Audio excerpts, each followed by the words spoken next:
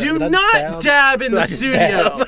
Do not. He cannot dab. I can dab. He is 39 years old. He cannot. I'm 32 years old. You are older than 14. You are not allowed to dab. Dab Okay. again. Dab again. The condensed dab. Have you seen the condensed?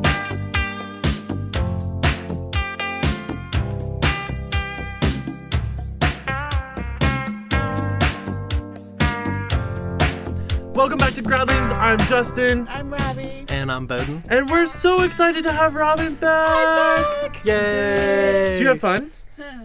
What? What was that response?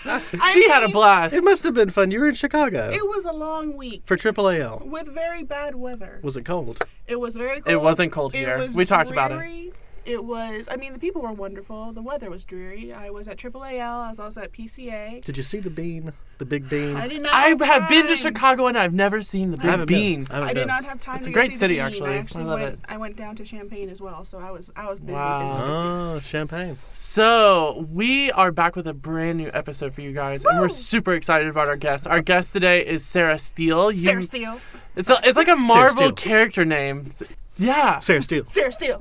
Anyways, welcome, Sarah. Are you excited? I'm very excited. Great. Are you a little bit nervous? Are you just a little bit nervous? Just a little. No. Superheroes keep their calm. in Yeah, times of she's always high calm. It's Sarah all- Steele. She's wonderful, and she's a very cute puppy. Anyways. I do have a cute puppy. I could talk about that all day. Oh, well, maybe we're going to get into that here in just a second, but stay tuned. We're going to be right back, and we're going to dive into Sarah Steele's life and her research, right? And Hard-hitting questions. the hard-hitting questions, and we will talk about that. Puppy.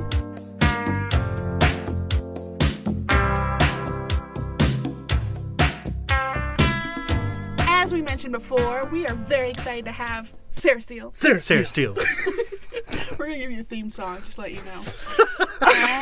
I love it. I love it. I love it too. Sarah Steele joined us at UA this past year, graduating from UAB with her master's in pre-K through 12 Spanish and ESL education. Yes. And she's taught at Samford as well, in addition to UAB. Here at UA, she's planning to transition her research into more anthropological linguistics. Wow. Okay. Right? And We haven't had anybody from anthropological linguistics. We on yet. haven't. We have a very First small one, program. Sarah Steele. And she is also, I'm very happy to announce, will be one of the coordinators for the Yay. basic Spanish language program next year. That's correct? awesome. Very Yes. nice. Yes. Very impressive. She's just taking UA by storm. She's like, She's Sarah Steele. she's Sarah Steele. It's her first year. She's already become a super awesome leader. And you can't see right now, but Bowden and Robbie will not stop making superhero poses. It's a little bit distracting. So, anyways, so we brought you on because you have a very interesting niche of research that you have going on right now, and you're a very active graduate student. You're a very you're go-getter is how I perceive Sarah Steele in the department, which is literally just everything that you would ever want in like a colleague and a peer. So, Sarah, I'm just going to let you just go ahead and introduce yourself just a little bit. Tell us where you're from, who you are, and then go into your research. So what do you like to study? You're pre-dissertation right now, correct? Yes. Okay, very cool. So, I'm originally from Tennessee, but I lived in Florence for a long time, and Florence, Alabama. Florence, not Alabama. Italy. Just I let you know, I wish it were Yeah. Florence, Italy. I will also live in Florence, Alabama. Florence. Ah, Florence, yes. But I love Florence, Alabama. My family's from there, so I really like it there myself. They have the WC Florence is Handy beautiful. Festival I love yes, Florence. they there. have, The WC Handy Festival is I in know. Florence because Oh, he yes. is Right. from Florence, I guess. Muscle Shoals area. yeah, most of Yeah. this area, yeah. So I got my BA in Spanish, and I did my MA in pre-K through 12 education. And about the time that I got done with my MA, I realized I didn't like working with children. So I decided... That'll do it. Yeah. So I ended up getting a job teaching ESL at the university level. And then after teaching ESL for a year, they moved me to the Spanish department. Taught there for a year. And then I decided that I wanted to go back to school and get my PhD. So here I am today. Roll Here Tide. you are. Great. Awesome. So tell me just a little bit about the research that you're currently working on. So you're... Or what you're expecting to do Okay. in Yeah. the future.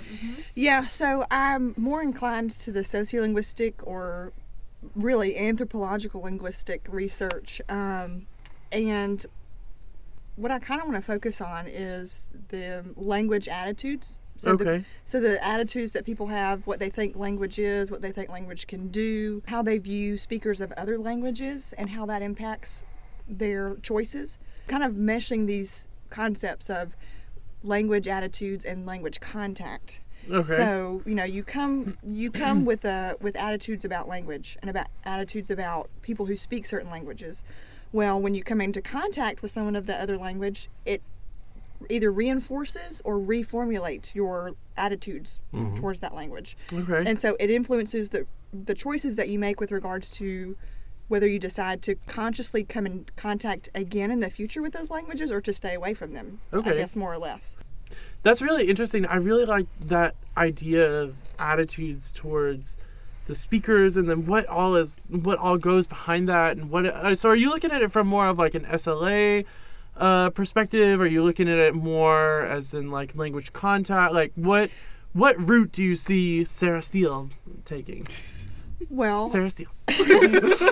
So I guess the direction I see myself going is it has to do with the foreign language classroom, but it doesn't have anything to do with SLA, if that makes sense. Okay. Because, when you come into a classroom, the teachers and the students have attitudes about language. They have attitudes about the people who speak those languages, and what happens within the classroom affects when they go outside the classroom, whether they choose to continue with languages, whether they could choose to, the attitudes they have about other languages. And so this is very unorthodox, I realize, but I want to look at what happens in the foreign language classroom from a non-pedagogical standpoint. That's really interesting. Yeah. So if you don't mind me asking, where did you get the inspiration for such a project that you got going on over there? It's very interesting to me. Whenever I tell somebody what I do, that I speak another language and that I teach languages, I get a very similar response. Either I wish I had learned a foreign language, or I wish I had continued studying a foreign language. And I really don't understand how I get that response, because I'm like, well, okay, well, if you wish you had and if you wish you could continue, then why don't you? Yeah. There's got to be something that's happening for you to think that it's not as important for you to continue studying a language. So every time that someone asks me what I do for a living, and I tell them that I know another language and that I teach languages, they either tell me, oh, that's so cool, my life would be so much better, I could get a better job, or I wish I had continued studying languages. And it made me start thinking, well, why don't people study languages more? I mean, that's the thing that I love about SLA. No matter who you talk to in this world, they will say, oh, I wish I spoke blah, blah, blah, blah, blah. For whatever motivation. It is always very unique to the person. Like, why would they want to be interested in Spanish? Some people are interested in Japanese. But the thing of that is they can say that they wish they had learned another language, but really not mean it.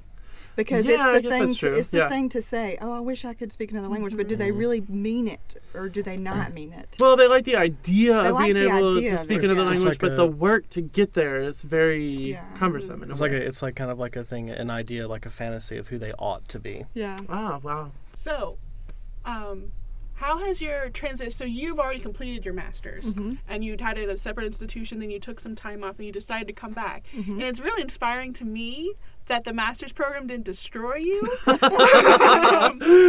Said Robbie as she's about to embark on a PhD program. But I mean, because you hear a lot of people, they stop at the master's because they've had it, and that's enough for them. But you went out into the field, and then being out in the field teaching ESL, teaching Spanish at the university level inspired you to come back. So was it more interaction with those college students, or with college students taking Spanish or taking English as a second language?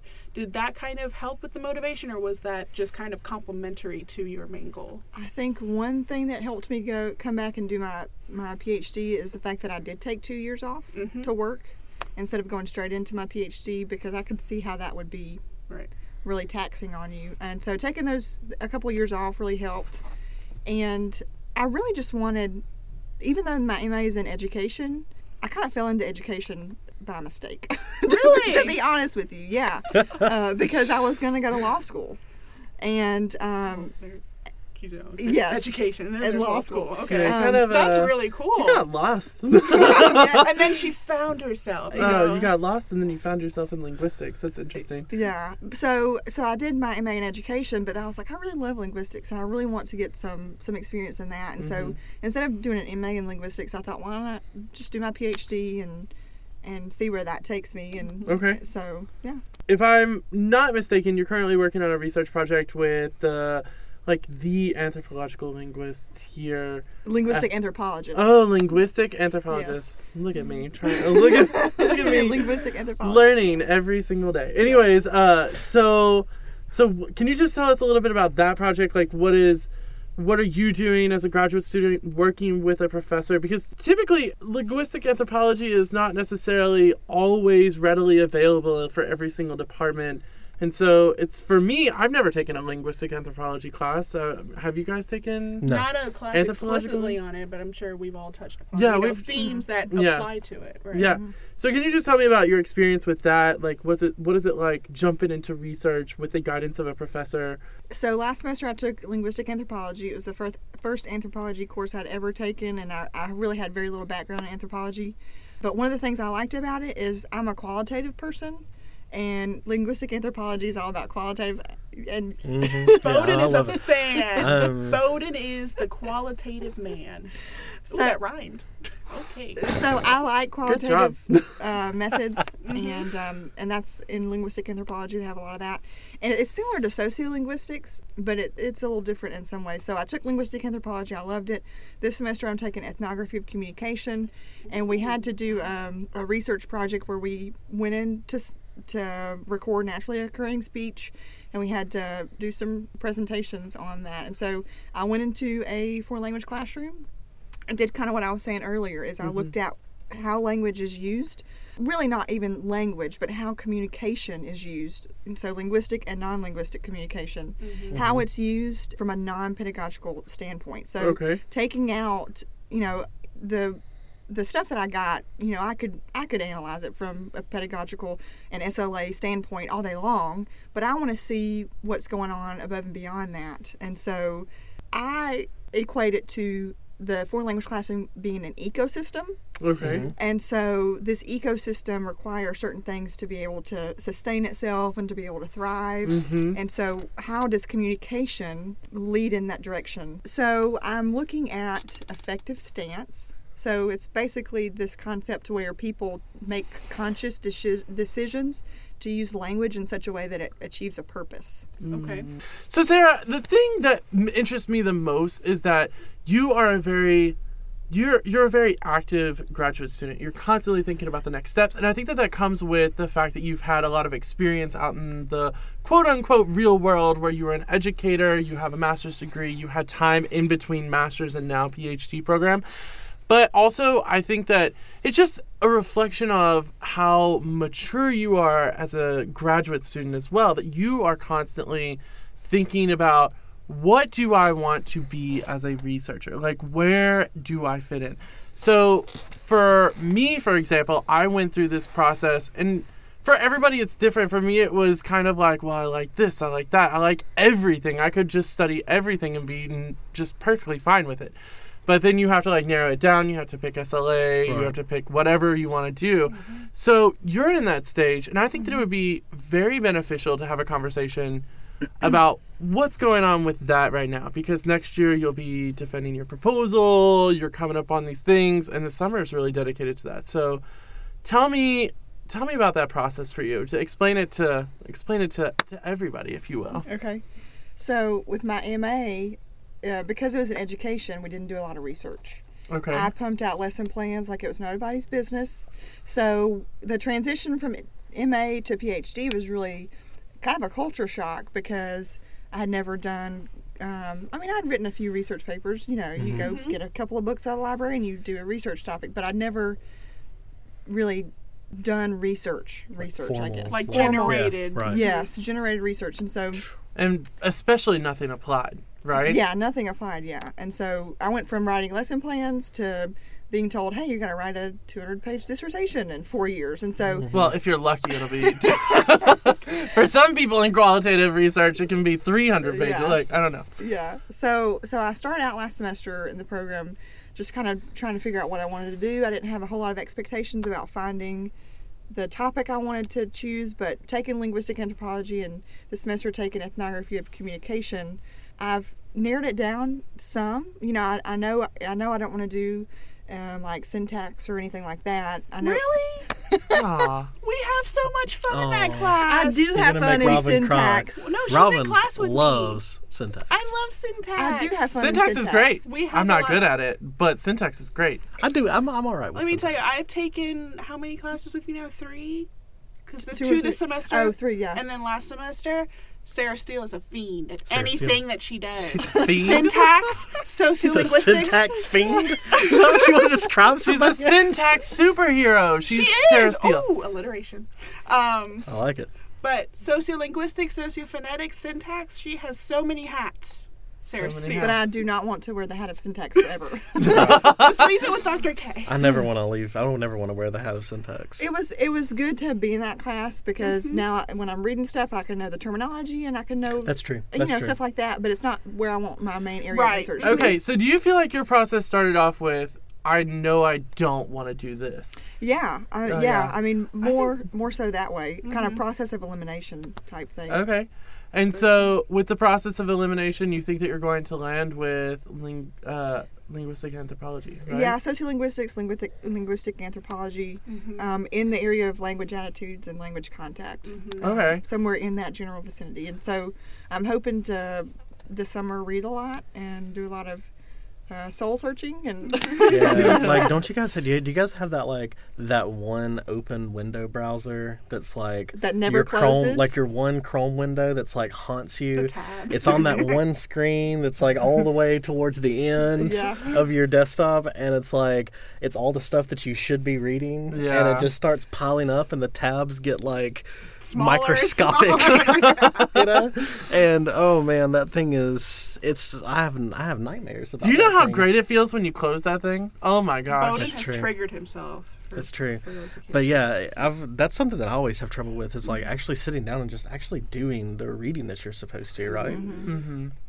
Wow. So one thing that I did is I made in my Google Drive, made a Google Doc, and everything that I wanted to read when I would read an article, I'd go to the reference page, and if I found any articles in there that I wanted to read, I would go find them and I would download them and I put them in a folder. I have like 1,000 folders on my Google Drive of things that I want to read. Right. But that level of organization is why she is my personal superhero. I Like need she that. is just so on top of it. I need that. So it is overwhelming, but to me, it helps to categorize stuff and put it in folders because I feel like if it's in a folder, I've at least done something with it. She's Yeah. done something. So, Every time you read an article, go ahead and cite it. I mean, Right. you know, that Just make that citation. Yeah, and then in it's case you there need and you to don't have pull to worry about it, Mhm. See, there's y'all, and then there's me with my piles of destroyed actual No, like, yeah, I'm like that too. Like I aspire to that. I have You one. did I really don't well do last it. semester I with don't that. do I it remember- every time. I but remember that binder you had of it though. Brilliant. yeah, but Very well the organized. binder got big. Wow, It's that is really, so intense. But it's really beneficial. Because though. me, how I work, I'm just like, I go by sections, and I'm just like, okay, I need to have an entire section dedicated on self-efficacy, so I work on that section for like weeks. And I'm not creating like stuff before the dissertation. I'm just like seeing where the dissertation will take me. You know what I'm talking about? Like it, because every single meeting that I've ever had with a committee member, it's always like veered off the route that I'd already originally planned. And if you don't have your dissertation idea, then you don't know which way you're going. You're kind of like shooting in the dark. You know what I'm talking about? That's why I was kind of like, I did not do that at all. Right. So you both are already off to like a better Well, start. I mean, I think if you kind of have an idea, then you start acquiring all these articles, and then even if you do veer off, I guess that's true. I was just thinking about like what I was doing, and I did not do anything like that. Maybe I'm just like the most disorganized, disheveled. I mean, it's actually it's not that much work at all. You just sounds read, like a lot. like, instead of reading and, like, highlighting and doing all of this, like, stuff, you just type it into a form and save it.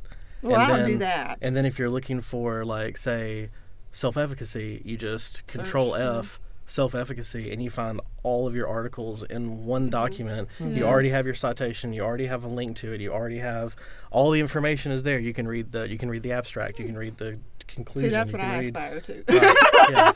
See, that sounds like Me too. very, Me too. very, very advanced level of an organization that I do not have. And it's almost My disheartening in a way because my I'm like, philosophy I did is not do that. The more you do beforehand, the less You have to do. That I just don't. I don't believe that that's true with a dissertation, though. I think that you will always have to.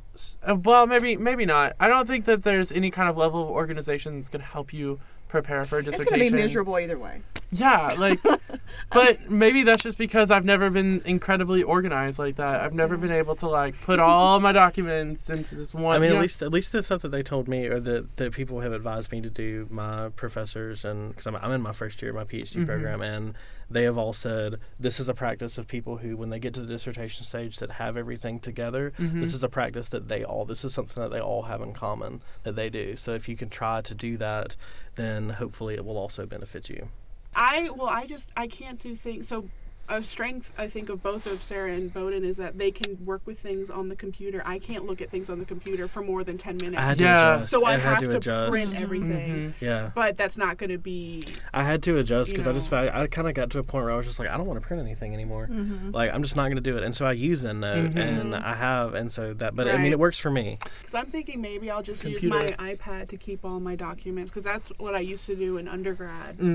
So that may be an option. Yeah. But that was really interesting that you do that. That was really, I didn't know you did that. That's really cool. I'm going to probably redirect this in a second because I would really like to ask you a question about your master's. Okay. Just to let you know. All right. So now that you've completed your first year of the PhD program here at UA, I would really appreciate myself going into a PhD program. What have you found to be different, or similar rather, between the program that you've embarked on here and then the program you just completed at UAB? I think a lot of it has to do with differences in fields. That's right. You know, education is very different than linguistics. Even though they're similar, they're also different. But it's still grad school. I mean, you know, it's still, you have to study a ton, you have to read a lot, you have to, you know, be able to be organized, and you have to not procrastinate. So, well...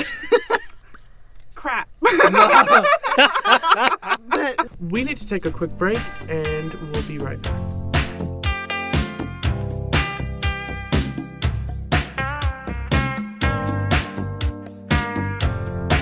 So welcome back, guys. We've had a fantastic conversation with Sarah today. Sarah Steele. Stop dabbing, Bowden. Stop. I can't help it. That brings us to the last part of our show, which is the portion that we call lessons learned. So, Sarah, you've had experience in graduate school, and now you're in a PhD program. Well, what's something that you've learned that would be beneficial for you if you could go back and do that? I have two things. Is that okay? Oh, yeah, she came prepared. So Sarah Steele. So Sarah Steele. The first thing that I would say is to not put things off. So when I first started grad school, even in undergrad, and when I first started grad school, I would wait until not the last minute, but yes, the night before to do stuff. And I'm the type of person where I get stressed out kind of easy, and I don't like to do things last minute. And so I had to learn pretty early on that the more you do now, the less you have to do later. And the more that you do early on in the semester, the less hectic the end of the semester will be. So that was one thing I learned, is to do, you know, this is kind of cliche, but never put off for tomorrow what you can do today. So I can hear my mom saying that to me every single day. Anyways. If you all didn't know, the GradLings will be selling inspirational posters. Yes.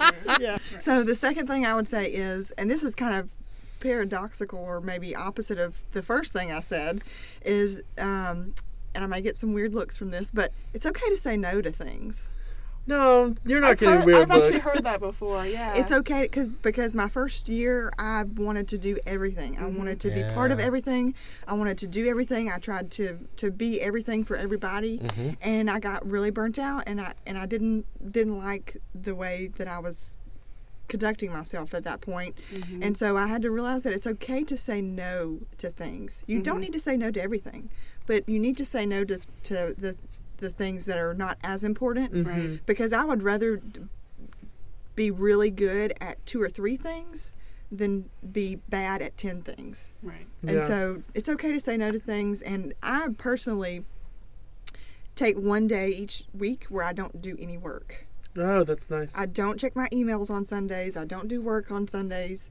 I spend time with my husband. Sundays are a day for worship and rest for us. And so I don't do anything on Sundays. Yeah. And so it causes you to do more during the week. It causes you to have to be more organized during the week. But having that one day off every week is awesome. And you look forward to it, right? I Yeah. bet. And I may do that because It's like Sundays are for the fam. Yeah. there is nothing worse than the grief and stop dabbing. And there's nothing worse than the guilt of not working on your dissertation. Like, I took Saturday of this past week, just like what you said, and I felt terrible. you're but bad at taking time off. I think that's your kryptonite. my kryptonite is I have to work every single day. But your kryptonite is trying to take I think you're in a toxic relationship with your dissertation. We need to. no, my dissertation loves me and I love it back. It's just we want to just spend all of our time together and we don't want to spend time with anything else. I've heard that. That sounds like a story at a grad student shelter. That Really? just- I think because I've been binging a little bit lately, but I thought I was just immediately like, oh, Law and Order SVU. I was like, ding, ding. Dum, dum. Like a Law and Order, like the background music. Okay. Yeah. So, the last thing, and we're not going to let you get out of this because everybody's done it so far. Everyone loves doing this. Everybody loves doing this part. And she's hip. She's and cool. She's hip. She's cool. She's Sarah Steele. Ooh, I like that. Stop dabbing. I'm not even kidding. Everybody's dabbing in here. You know what? I can't. I I've can't. never dabbed in my entire life until today. You chose this moment Yeah, to get started. Sarah, we always ask our guests if they can provide a hashtag that kind of summarizes their experience so far. It can be like a summary of your experience or maybe some recommendation or whatever. For example, my hashtag is hashtag what, W-U-T, because I always feel like that's... What's going on? What's happening? What? What would you say your hashtag is, Sarah Steele? Hashtag work-life balance. Hashtag work-life balance. Hashtag work-life balance. Work-life balance. That's good. I like it. Very sturdy, very Sarah Steele-esque. Well, Sarah, I gotta say, you have been a phenomenal guest. We're really looking forward to seeing how you evolve as a researcher, as a teacher, as a coordinator. Congratulations again. We're going to have you back. Yeah, I think that we should have her back. I Oh, want to man. see her Man. process. Prologue. And it Do we could- need an IRB yeah. for this? No. Sarah, this is definitely God, I not... hope not. Sarah, welcome to Sarah Steele. Welcome to the GradLings family. We're really excited to see your progress and your growth over the years, and we cannot wait to have you back. And I cannot wait to come back. Well, like a year from now. Yeah. Sarah Steele, 1 year later. Ooh. we need to get you like during your PhD exams. I want to know what you have to say during that. Come Hey, here. remember what I said, number 2 recommendation? It's okay to say no. That's what she's going to say. Okay. Oh. You need to learn what to not say no to as well as a graduate student. No, I'm just kidding. Sarah, I just wanted to say thank you so much again for coming on. You have Thank been you, an Sarah. amazing Sarah guest. Sarah Steele. And We have a theme song, like a slogan, and a dance for you. and the kryptonite. I'm dabbing. Jeez. Don't tell everyone about my kryptonite. All right, we'll try not to, except for this is going to be live, Podcast. public. Anyways, guys, don't forget to follow us on all of our social media platforms, such as Twitter. The Facebook, the Twitter, the Instagram, The GradLing everything. Podcast. All of them. GradLing Do we have a Podcast.com. Snapchat? We do not. There's no need. But Why have, would- you, but have you seen the Snapchat update? I'm Season sure 3. all of our listeners will agree. It's Season not 3. good. Stay tuned. See you. Bye.